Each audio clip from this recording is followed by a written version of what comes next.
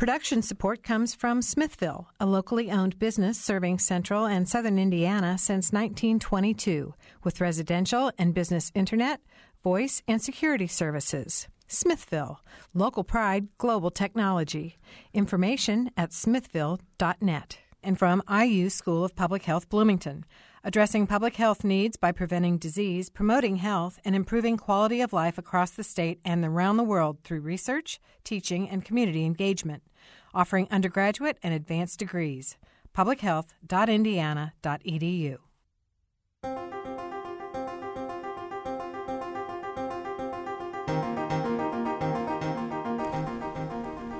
Welcome to Noon Edition. I'm Bob Zaltsberg, editor of the Herald Times, along with co-host Mary Catherine Carmichael. And today we're going to talk about the question, should college athletes be paid? As a business model, college sports is a multi-million-dollar industry. Men's football and basketball bring in a whole lot of money for schools and television networks. Many athletes receive college tuition to participate in collegiate athletics. But there's been a debate sort of growing on whether or not these athletes should get a little more money for what they do. Some say a system set up for the athletes to be students first will not likely begin compensating athletes for their performance, but others argue that athletes deserve to make a portion of the money they help the schools generate. And those are the topics we're going to be getting into today with four great guests who we have in the studio with us. Julie Cromer is here. Julie is the Executive Associate Athletic Director at Indiana University. Galen Clavio is here. He's Assistant Professor of Sports Management at the School of Public Health at Indiana University. Steve Ross is joining us by phone. Steve is the Director of the Penn State Institute for Sports Law at the Dickinson School of Law at Penn State. And Pete Bachman is here to give us a different perspective. He's a junior on the Indiana University football team. So if you want to join us on the program, please phone us at 855-0811 or 877-285-9348. You can also join a live chat at wfiu.org/Noon Edition, and you can follow us on Twitter at Noon Edition. So it's a great topic, and there's a lot going on with this. I was looking for some things online today. There was one of the quotes that jumped out at me was from Mark Emmert from the NCAA, who just said on Monday that one thing that sets the fundamental tone is there are very few members and virtually no university president that think it's a good idea to convert student athletes into paid employees. Then you have something very different from collegiate athletics. One of the guiding principles of the NCAA has been that this is about students who play sports. So that's what the NCAA's current position is. And I think I'm going to bring in Steve Ross right away because, Steve, you've done a lot of work on this and done some analysis on how it may be possible to do, and I think you teach that in a class at Penn State. Is that correct? Yeah. So talk about your perspective on this. I mean, is Mark Emmert right? Is this something that we just shouldn't be talking about? Well, let me thank you for inviting me, and I look forward to having a conversation with such a great panel that your producer has assembled. So let me start with a couple of observations. First, I approach it from the antitrust law position. I'm originally an antitrust professor, and the leading Supreme Court case on this, which I read as saying that despite all the nice, high-sounding rhetoric, the NCAA's goal of amateurism really is not a legitimate and defensible goal. In fact, it's not defensible, in my opinion, on its own terms because there are significant numbers of student athletes who get burnout and continue to participate in sports not for the inherent benefits, but to continue to earn the athletic scholarship. They are not really amateurs. What I think sustains the rule against paying players is another NCAA principle, which is to maintain a clear line of demarcation between professional sports and college sports. No offense to Mr. Bachman, but if you look at the quality of Division I football compared to the National Football League, it is way greater than the difference between Major League Baseball and AAA baseball, yet college football is way more popular because it is college football. And so the empirical question is there some level of payment to athletes that will ruin that perception? This is not about high ethics. This is just about marketing. And in my opinion, it's no different than the fact that NASCAR distinguishes itself from Formula One or IndyCar racing by having very strict limits on the kind of engineering changes racing cars can drive. If paying Mr. Bachman a lot of money would drive fans away from college football, then it's a bad idea. If you could pay Mr. Bachman a lot of money and it wouldn't drive fans away from football, then it seems to me that the NCAA is on very shaky grounds to insist that we're going to agree not to pay players. All right. Julie Cromer, you want to respond? Sure, I'd be happy to. I'm also interested to hear what Pete has to say about this as well. Thanks for the opportunity to be here, and I think this is not only a timely topic, but it's really important because our landscape has changed. And while I don't necessarily take direct issue with any of the points that have been made, I come to it in a different way, and that is that we're operating as NCAA members under legislation that I think has outlasted its culture and environment. And what I mean by that is we're operating under a scholarship system that fundamentally was designed in the 1950s, and the landscape of college athletics looked very different then. Our students were not practicing as much. They were not competing in as many games.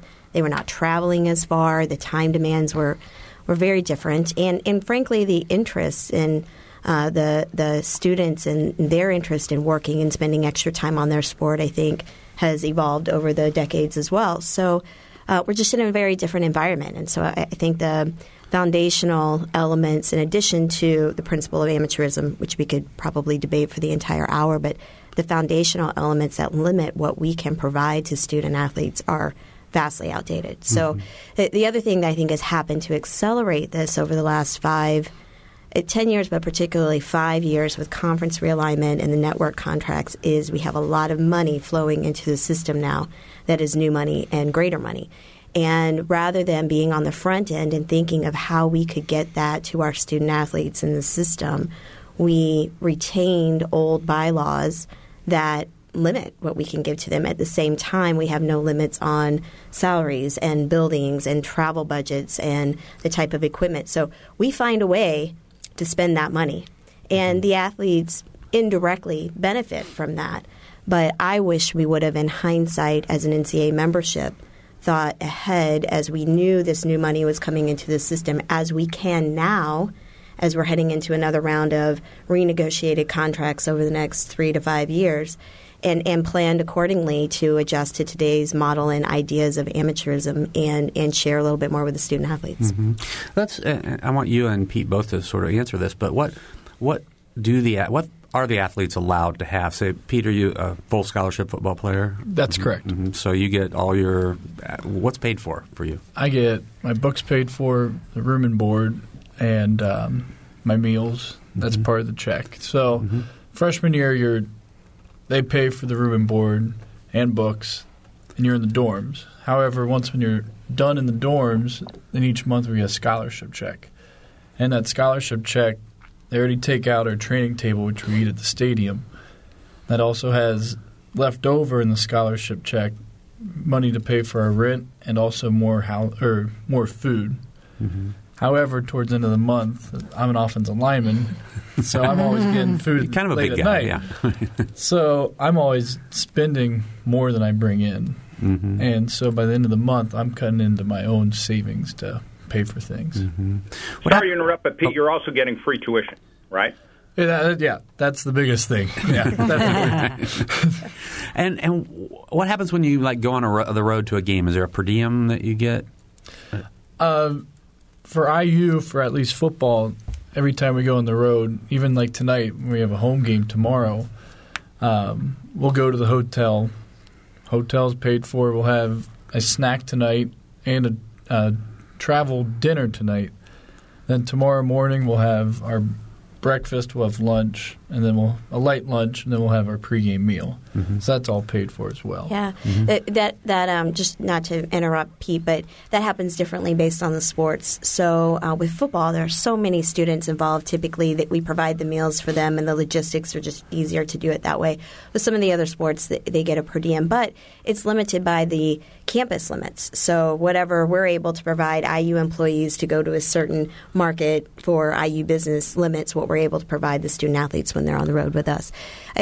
Pete's right in the elements of the scholarship, and I think he actually gave a great example of one of the easiest and to my way of thinking, the most indefensible limitations we have, and that is we can only provide so much food to student athletes, and there's a section in the rule book that talks about meals and what we can provide, and I'm not sure why we are still worried about that. Mm-hmm. So, if we could eliminate 6 bylaws right now and just open our training table, which is already open, and then allow them to take, snacks and things as they go and come to it at any point of the day, that seems to make sense to me. It's not going to, I think, inflame, the greater sensibilities of our American culture, and yet we continue to have those sorts of bylaws on the books. Mm-hmm. So travel, also tutors are provided. To Steve's point, some of the other mm-hmm. things that our student athletes receive for free: athletic training, their medical care, their I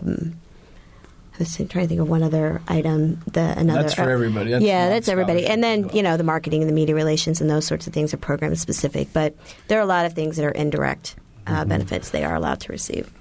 Yeah. Now, Galen, you've studied a lot of different parts of sports, and I know part of your interest is in sport and new media, and right. So a lot of changing times. So you're seeing all these changes, all these explosive changes in sports. Where do you come down on this issue? I am very much in favor of much greater compensation of college athletes, particularly those in the high-revenue sports, the ones that are bringing in significant amounts of money to Division I athletic programs. And I think that I think Julie took a lot of my talking points away at the beginning, which is fine. I'm glad that those are out there already. But if you look at the explosion just in television revenue that's occurred from the early 1990s when we had the first beginnings of what became the BCS to where we are now with the Big Ten Network and the Pac-12 Network and the hundreds of millions of dollars that ESPN and Fox and others are spending on just college football, not even to mention college basketball in that tournament. The amount of money has increased so much, and what we've done with that money is we've distributed to everything else besides the athletes that are really at the core of generating the revenue and the ratings that make those contracts possible. And you look at the athletic budget numbers; they've gone up exponentially. We're spending on coaches' salaries, we're spending on facilities, we're spending on all these different things, and yet the basic compensation model for athletes hasn't changed in that time period. And to me, that's not just ethically wrong. There's a moral component to that as well that I think really needs to be answered. Mm-hmm. All right. Galen, could I ask a question if you don't mind? Sure, go ahead. When you say that the athletes ought to receive more, are you advocating a market model where athletes would receive that which they are generating, or is this still more in the parental view, we're making more money and we should give a higher allowance to athletes? And the reason I ask is because I think there's a very good economic case to be made that the athletes who are really bringing in the money are a very small number of star athletes. And the marginal athletes, economic value in a completely professionalized, pure free market might actually be less than the $40,000 to $50,000 a year that Pete Bachman is receiving between tuition, room and board, and books. Are you in state or out of state, Pete? I'm out of state, so I get the big chunk. I understand what you're saying, Steve, and I am advocating more towards a market-based model because I think that is the fairest approach, and I think it's the approach we could easily arrive at. We've managed to figure out market approaches in almost every other area of sport. I don't see why this area of college athletics is seemingly off limits to that. But I think even when you talk about something like tuition and room and board, those numbers vary considerably just based upon where you're going to school. I mean, the student athlete that's at Notre Dame or at Miami or at Vanderbilt is receiving a significantly higher level of compensation than the in-state student at Texas Tech, where you could basically collect aluminum cans on the side of the road and get tuition paid for. I mean, it's just not the amount of money that we're outlaying in that. And that's no offense to Texas Tech, but the point is the tuition's much less there, and the overall costs are much less there. So even in a fairness level, we could look at it right now and say that what we're providing to student athletes is inequitable across various NCAA institutions. All right, I want to give our phone numbers, and those folks from Texas Tech that want to call in, please feel free. 855-0811 in Bloomington, 877-285-9348 outside of the Bloomington area. You can also join the live chat at wfiu.org/Noon Edition. You can follow us on Twitter at Noon Edition. Well, wait a minute. Once again, it's all of us sitting around talking about what's good for Pete. Pete, what do you think is good for you? Personally,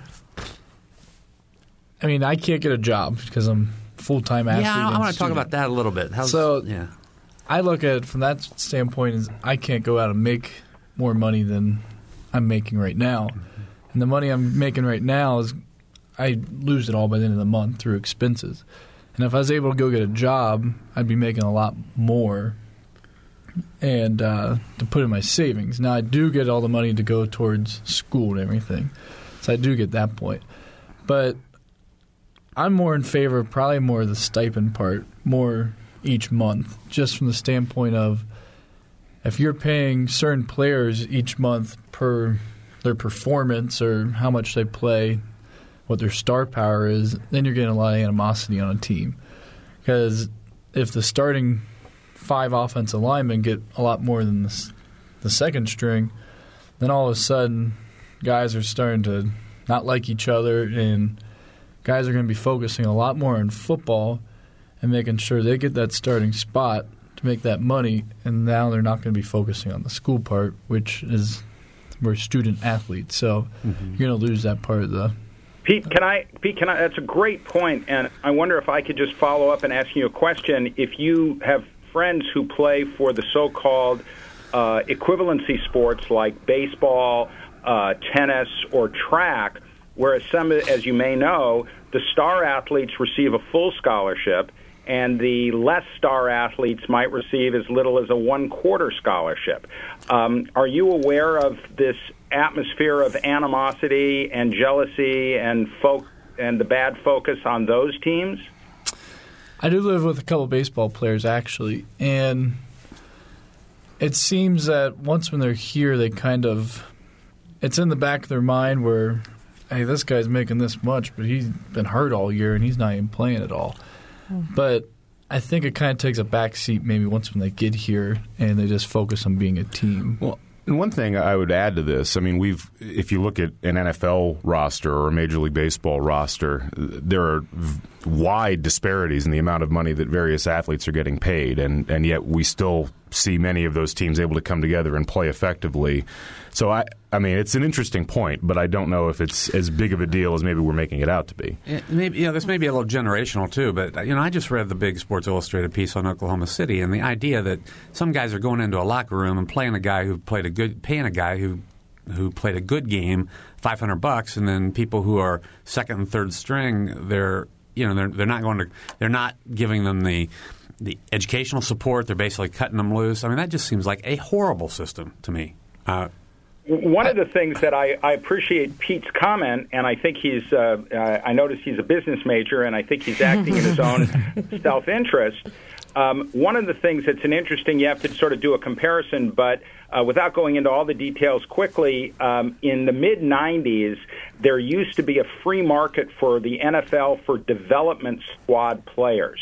And these players earned $60,000 a year to be the 54th best player on a squad.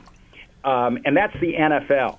So if an NFL player was only worth, in a free market, $60,000, if they're the 53rd best player, I really wonder in a free market what the 53rd best player on Indiana is worth in a free market. And I'd respectfully suggest that it is significantly less than the current amount. And I think one of the things that advocates of paying players because of market concerns have, and I'm not saying that any of the other panelists made this point, but if you're going to go to a market, I think you have to accept the fact that the end result is going to be in a market, a lot of these players will receive less, and it is entirely conceivable that the total, quote, payroll for football actually could go down. In other words, if we paid the 85 scholarship players on the Indiana football team what their market value is, the total market value might well be less than 85 times the full educational value, which is what they're being paid now. Is that even desirable, though? I'm not saying it necessarily is, but I'm just saying that if I think advocates of change need to be clear on what their theory is. If we are saying we're continuing the sort of in loco parentis welfare model, and we now have some more money, so we ought to give all players a modest stipend, then that leads to certain policy conclusions. If, on the other hand, we're saying we're making all this money, the players are the ones who are earning the money, they deserve in a capitalist system a fair share of the money they are generating, then I think what we're really saying is the money ought to be going to the star athletes who are generating that money, and not to the more marginal player where it was a close call whether they'd be a walk-on or get a scholarship.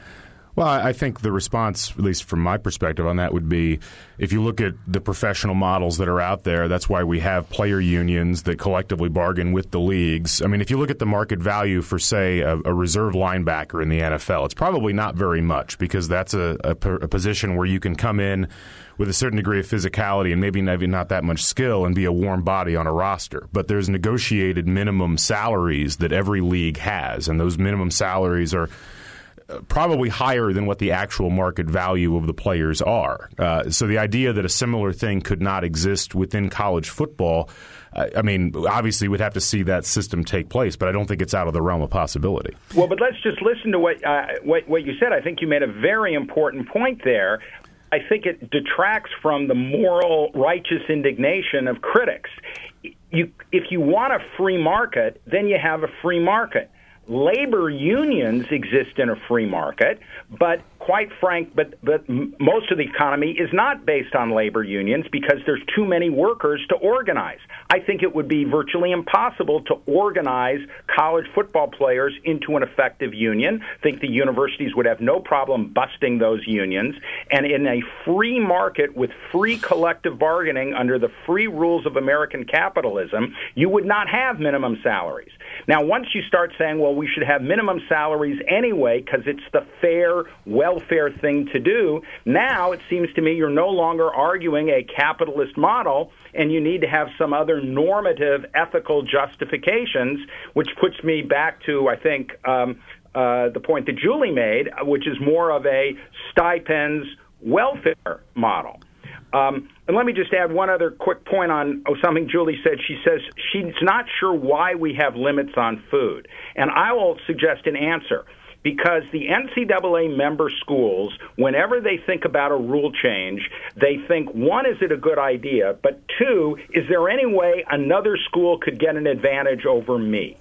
And I think a lot of member schools, in fact, it might even be Indiana University, might think, if we do not limit the amount of food, Michigan will provide so much better, more expensive food than Indiana that it'll be even harder for us to recruit against Michigan, so we don't want to do it. I'm not saying that's the position of the Indiana University Athletic Department, but that is the position of many athletic departments. Any change that could help one of our rivals more than me, I'm against. Okay, we're going to the phones. We have so many questions, so many avenues to go. But we have Doug from Lions on the phone. Doug? Hi, good afternoon, guys. Hi. Interesting subject. I'm looking at this and listening to you folks, and this sounds more like a revenue generation scheme than academic pursuits. Isn't the idea for the students to get an education, like, say, an MBA? And then if they want to go into sports management after their college career, and if they don't make the cut for AAA ball or football, they've got something to fall back on. And I'll let you guys have it from here. We're gonna let Pete, our student athlete, talk about that first.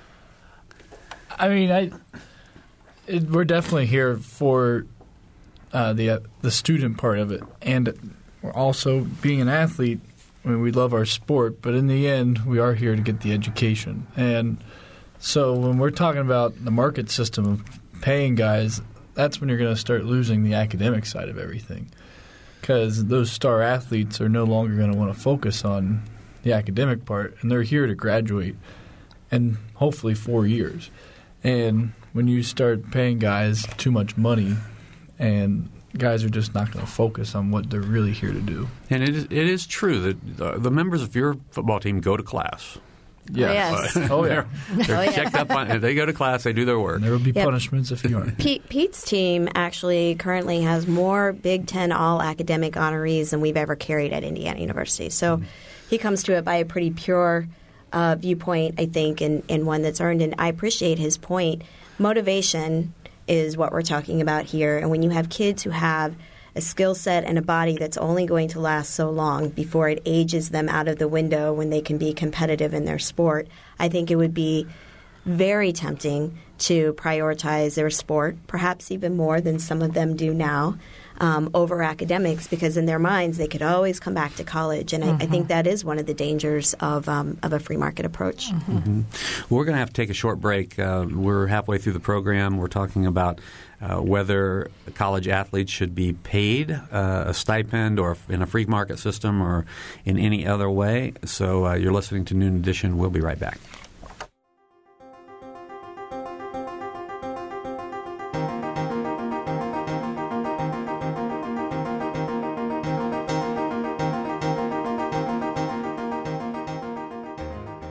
This is Noon Edition on WFIU. Production support comes from Smithville. Information at smithville.net. And IU School of Public Health Bloomington. Online at publichealth.indiana.edu. WFIU News covers South Central Indiana and the state each day. You can read news throughout the day as it's posted on our website at wfiu.org. And you can pick up a digest of all the top stories. It's like a newspaper delivered to your inbox each afternoon.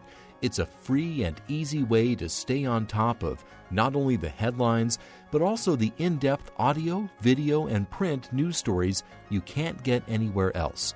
Subscribe right now at wfiu.org/news.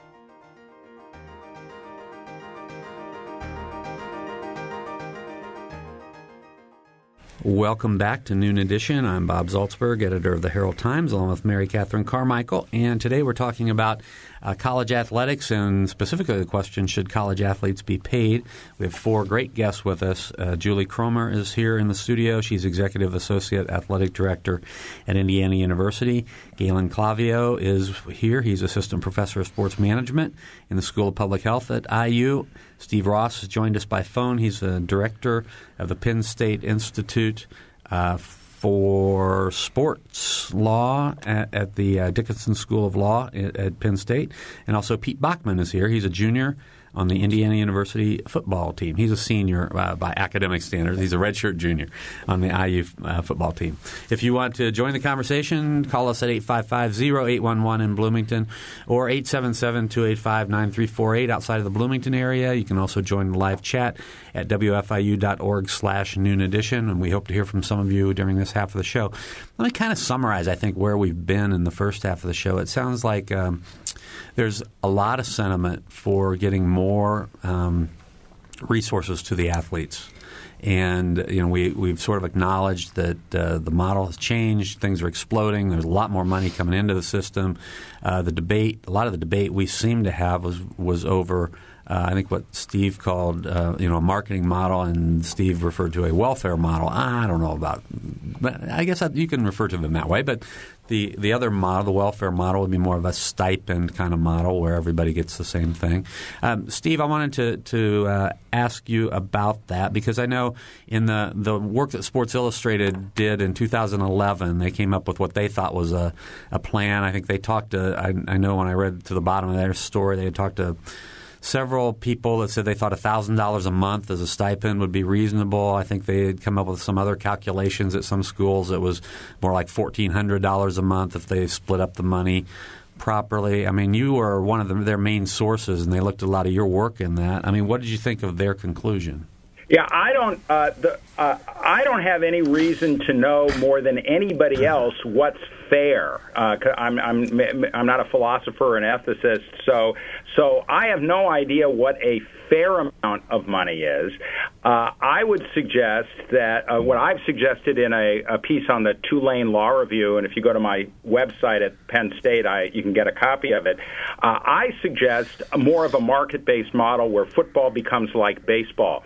I've actually proposed for cost-saving measures that the total full scholarships be reduced from 85 to 55, but that it be portioned off, and the star athlete could receive up to 1.5 full scholarships in a grant, and a more marginal player could receive as little as a quarter scholarship plus any amount of financial aid that they would need that was need-based. So any kid whose parents could not afford to pay could still, and the university could help them out by applying through all the right sources for need-based financial aid to bring it back up to the full cost.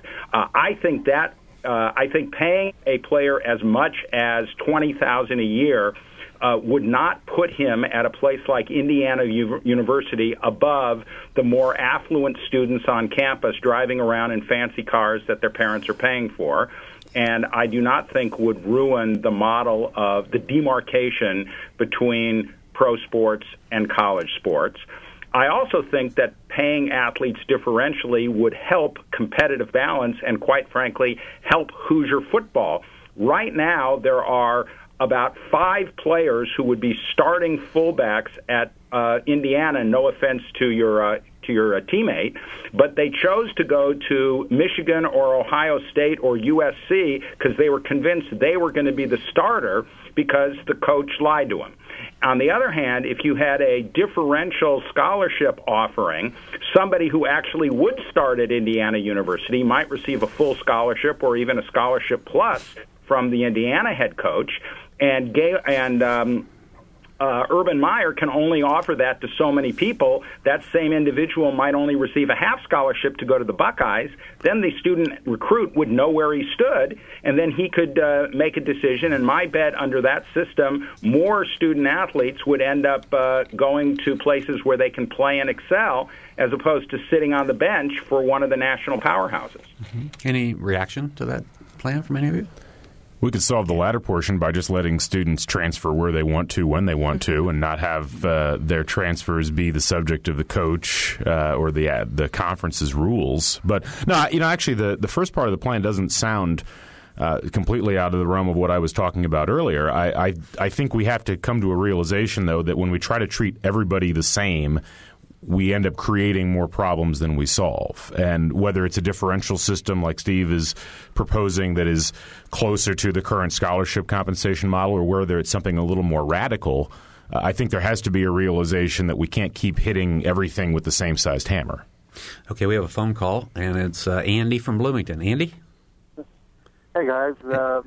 Really good show, and a couple of points I wanted to raise. I'm in favor of further compensation of athletes, and in some form, more of an extended stipend type of thing would be what I would favor. But a couple of things I would like to bring into the conversation. One, it's pretty easy to quantify the actual value of what athletes receive when they're on campus.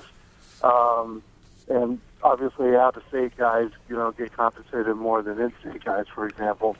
But for out-of-state guys, in Indiana, you're talking about probably $250,000 worth of value, over the course of their career, as long as they stay on campus and graduate. But here's the thing, who is really generating that? People talk about the millions and millions of dollars generated by television revenue, and there are a few star players that people might tune in to watch. But basically, people are tuning in to watch the brand. It's like Jerry Seinfeld said, I root for laundry. They tune in to watch Alabama football or Indiana basketball or something like that.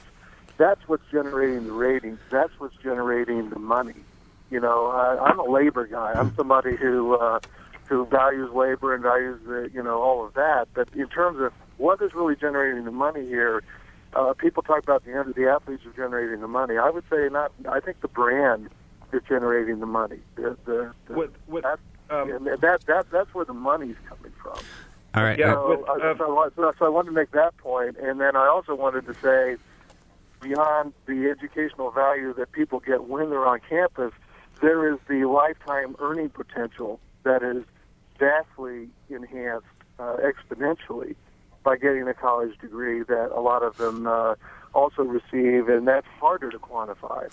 So I just wanted to throw those 2 points out. All right, Andy. Thanks a lot. That's Andy Graham, a sports writer from the HT, I have to say. Yeah. So go ahead, with Steve. all respect to that interesting opinion, and I should say I'm a Berkeley grad, so I can talk about brands. But the Cal brand, quite frankly, the Cal brand and the Indiana brand isn't quite what the Ohio State and Alabama brand is, even though it's the same laundry.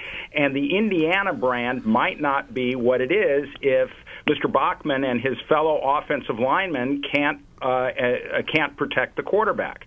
So it is true that there's a lot of brand loyalty, but it is also true, and you just have to look at statistics for schools like Cal and Indiana, that the better the team is, the very huge effect it has on attendance. And we see it at Penn State this year, where I know it's a budget the AD at Indiana would love, but we are down to 85,000 people per game because the team is not what it used to be. And the reason that the team does well is because of all the players. And the National Football League and Major League Baseball have all developed some very sophisticated ways of figuring out the value of each player, including the offensive lineman. And you can work it down to a mathematical proposition, but there is a significant value that is contributing to the brand, that the offensive line is contributing more than showing up and wearing crimson and cream. I'm going to switch gears just a little bit unless somebody wants to comment on that. Now, as a parent, if I were a parent of a wonderful young man like Pete, I'd be concerned about really his health, his long-term health. I think that, certainly a sport like football takes an extreme toll on the body. And so let's say, heaven forbid, Pete or my son, my make-believe son, suffers a serious injury in the course of college football. Is there a fund in place to take care of him long-term? What's going to happen to him while all the millions of dollars are rolling around and he's left his good health on the field? Sure, that's a great question, and I think that's another area where we could actually do more. The answer to that is right now, all of our student athletes across all 24 of our sports have access to excellent medical care, and their rehabilitation is managed either through our athletic training staff or other specialists, and all of that is covered for them. And then at Indiana, we go even further. If that injury means that they can no longer participate in their sport, we stay committed to their scholarship, and we scholarship them through to graduation, even if that injury happens second day of practice of their freshman year. And we do have a handful of students every year who are we have them around in our department. They have access to all the other support services we have all the way through, and we carry a few of those each year. You can buy long-term disability insurance as a family through the NCAA. The NCAA has recently increased its flexibility in both that program and the accessibility of that program. But I think that is an issue, particularly with all the interest in concussions and other long-term injuries, that is ripe for discussion. And while I love the topic of this show and I love talking about this, and people are so adamant about paying our student athletes, I think there are a lot of things in between paying and what we do now that are measures that are equally as important, and that would be a great one to talk about. Yeah, I mean, somebody threw out the term in loco parentis, so you are serving as a caretaker to some extent for these athletes as they're under your care. Mm-hmm. And, of course, the traumatic brain injury is certainly a big issue. But I would say, a lot of these things aren't going to come up. Injuries that they would have sustained during their sports time in college may not necessarily turn up until they're in their 40s or 50s. And they can, in fact, be debilitating at that time. So how long would I know they get great, excellent great health care rather while they're here at school. But beyond that, you have to. Yeah, the terms of the insurance I was speaking of won't cover things like arthritis and, a cranky shoulder when you're in your mid-40s, 50s, or 60s or what have you. And I hope you don't see any of those things, Pete. But a lot of our former student athletes in all of our sports do, and in part they do because they have been using these muscles, tendons, ligaments in their frame since they were 5 years old. So there isn't coverage long-term for those sorts of complications that could develop later in life. Okay, we're going to go to the phones. And Dave from Bloomington. Dave? Heard floated earlier about students going to a school where they will be able to start and play immediately. It's kind of an interesting one. We have a number of student athletes here in Bloomington who are at IU, who probably would have been great Division I, Division II, or even Division III players in starting, but they are here because they have an opportunity to play at a Division I school. I think that kind of comes into play, and could you maybe discuss a little bit of that mentality? You're directing that to Pete, maybe? Pete? What's the exact question you want me to answer here? Yes. What was the exact question you wanted me to answer? The question I'd like to have answered, you said that, student athletes should go to a school where they will start and play.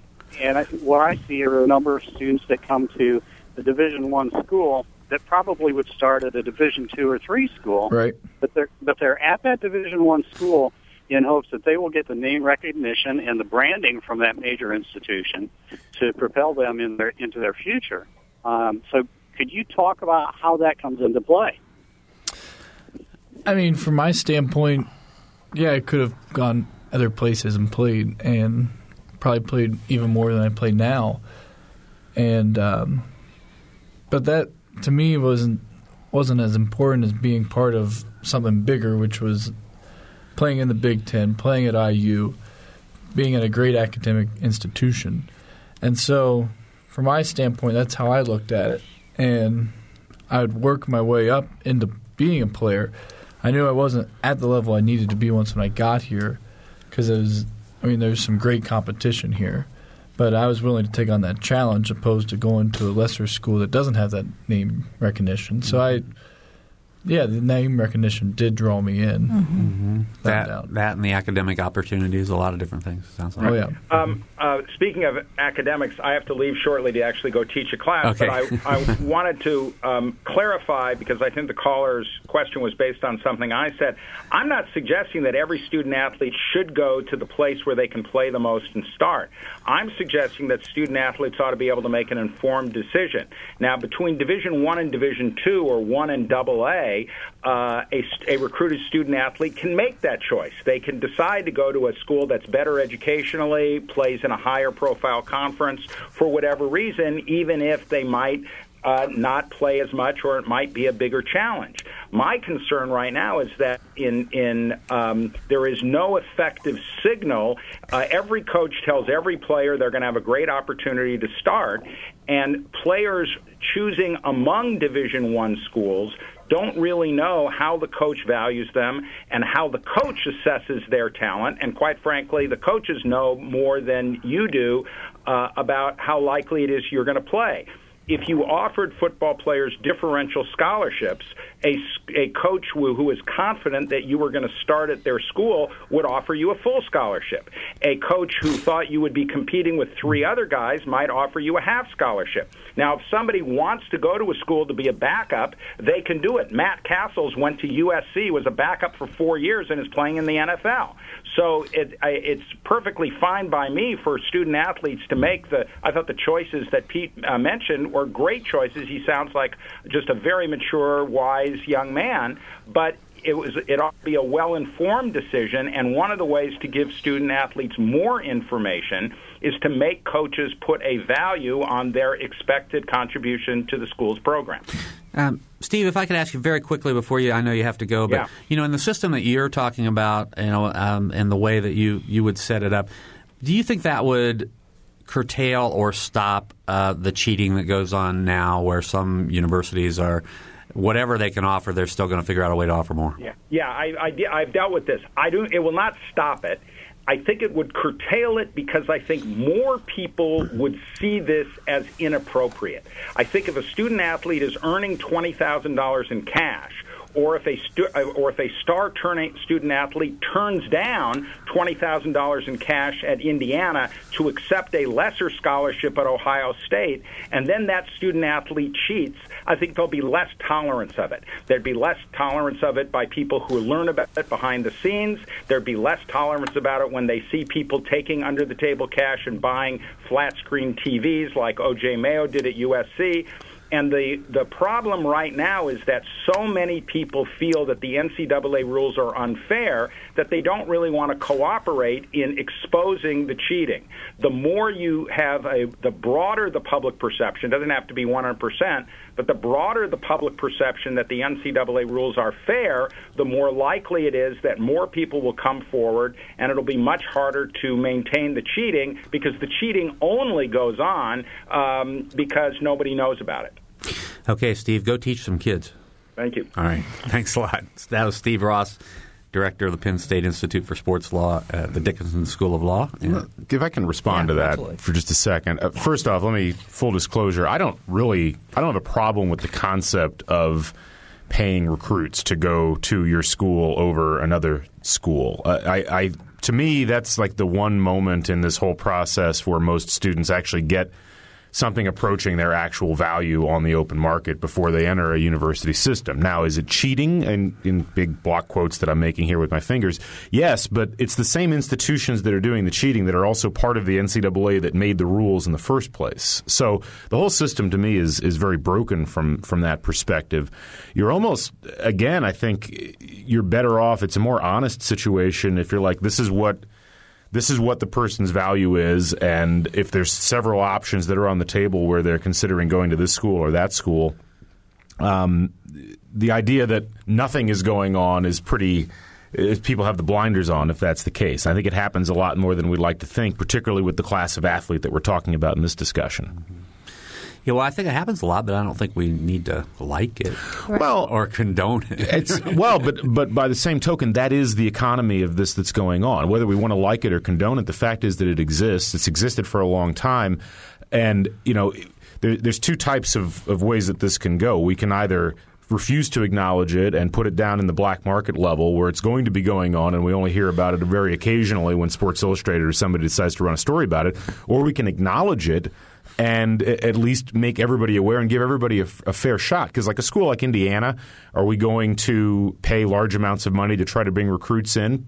I'm guessing not, but is another school... We're not going to do that. I wanted to let you go ahead and make the affirmation. Yeah, we're not going to do that. But are other schools going to do that we're in direct competition with for athletes? I think the answer is yes. And I think that creates a competitive disadvantage that not just Indiana has to face, but a bunch of other schools. And I think that in and of itself is not fair. I think, anecdotally, I think we've all heard of stories like that. But, Julie's job, compliance is one of the major things you do. You're the person who's really in the forefront of making sure that Indiana follows all the rules.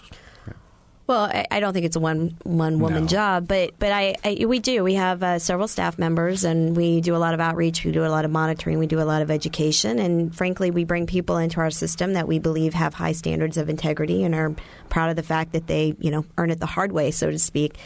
I do want to agree with Steve's beginning point before he had to sign off, and that is I don't think paying in any form, whether it's market value, stipends, $5 a walk-around money, $100,000 a year, is going to change.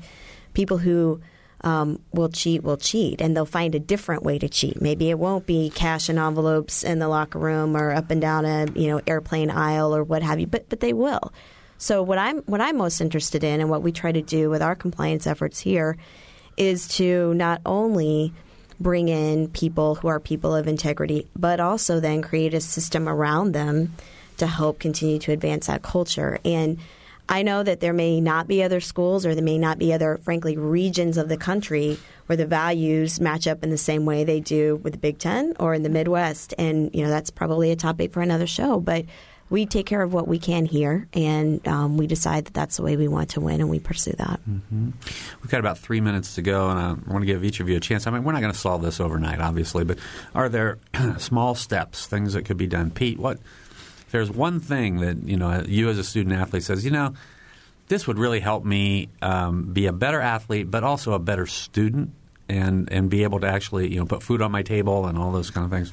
What would I think the stipend of some sort to begin with, and $20,000 that Steve mentioned sound great to me. Sounds great to me too, just to say that. But. Yeah. And that's a lot. And I think we were talking about earlier, and I was doing the math. You do $8 an hour for 20 hours because that's our hour limit each week. 20 hours. You times that by a month, and then for 4 months each semester, it comes out to about $2,500 a month. And that would be great for me if I could get that, just so I could pay for it. And I take a lot of supplements to help stay bigger, and then all the food, and just a little bit of extra spending money. And I don't spend a whole lot, but just something to put away in my savings account because I won't have money at the end. Let me clarify. Can you work in the off season when you're not playing football? Can you work? We really don't have the time to do that. Mm-hmm. Okay. Any? The only thing I'll say, we didn't mention things like the O'Bannon lawsuit that's going on right now, which is another topic for another show. Yeah. But this reminds me a lot of what happened in Major League Baseball in the late 60s when the money had increased considerably and players were asking, can we get higher levels of salaries? Not a huge amount, just a bit. And the owners were like, no, your guys are lucky to be playing for anything at all. And what ended up happening was about 7 years later, the system cracked wide open thanks to Marvin Miller and the folks involved with that. And we ended up with full free agency in Major League Baseball. I feel like we're heading down that road to a degree with college athletics because the inflexibility of the NCAA and its members as far as compensation of athletes at some point is going to be a tipping point that occurs. And I think the idea that we give nothing or very little to athletes despite the huge revenue increases that we had, I think that's an idea that's going to pass very quickly. Mm-hmm. Julie, 30 seconds. I think the stipend idea is it. We've talked about it a lot. Yeah. One thing we did not talk about today was there are several opponents who argue Title IX as a barrier to paying stipends for student athletes. And I think that's a matter of being smarter and being creative, and there's plenty of money to do that and be within other federal laws we're subject to. So we were in favor of the stipend last year when the NCAA took the vote and initially adopted it and then rescinded it, and we remain in favor. And we hope there's a day where we can do that for our student athletes. Okay, we're out of time. I want to thank Julie Cromer, Galen Clavio, Steve Ross, and Pete Bachman. Good luck tomorrow, Pete. Thank you. All right, and for Mary Catherine Carmichael, producers Gretchen Frazee and Emily Wright, and engineer Mike Pashkash, I'm Bob Zaltzberg. Thanks for listening.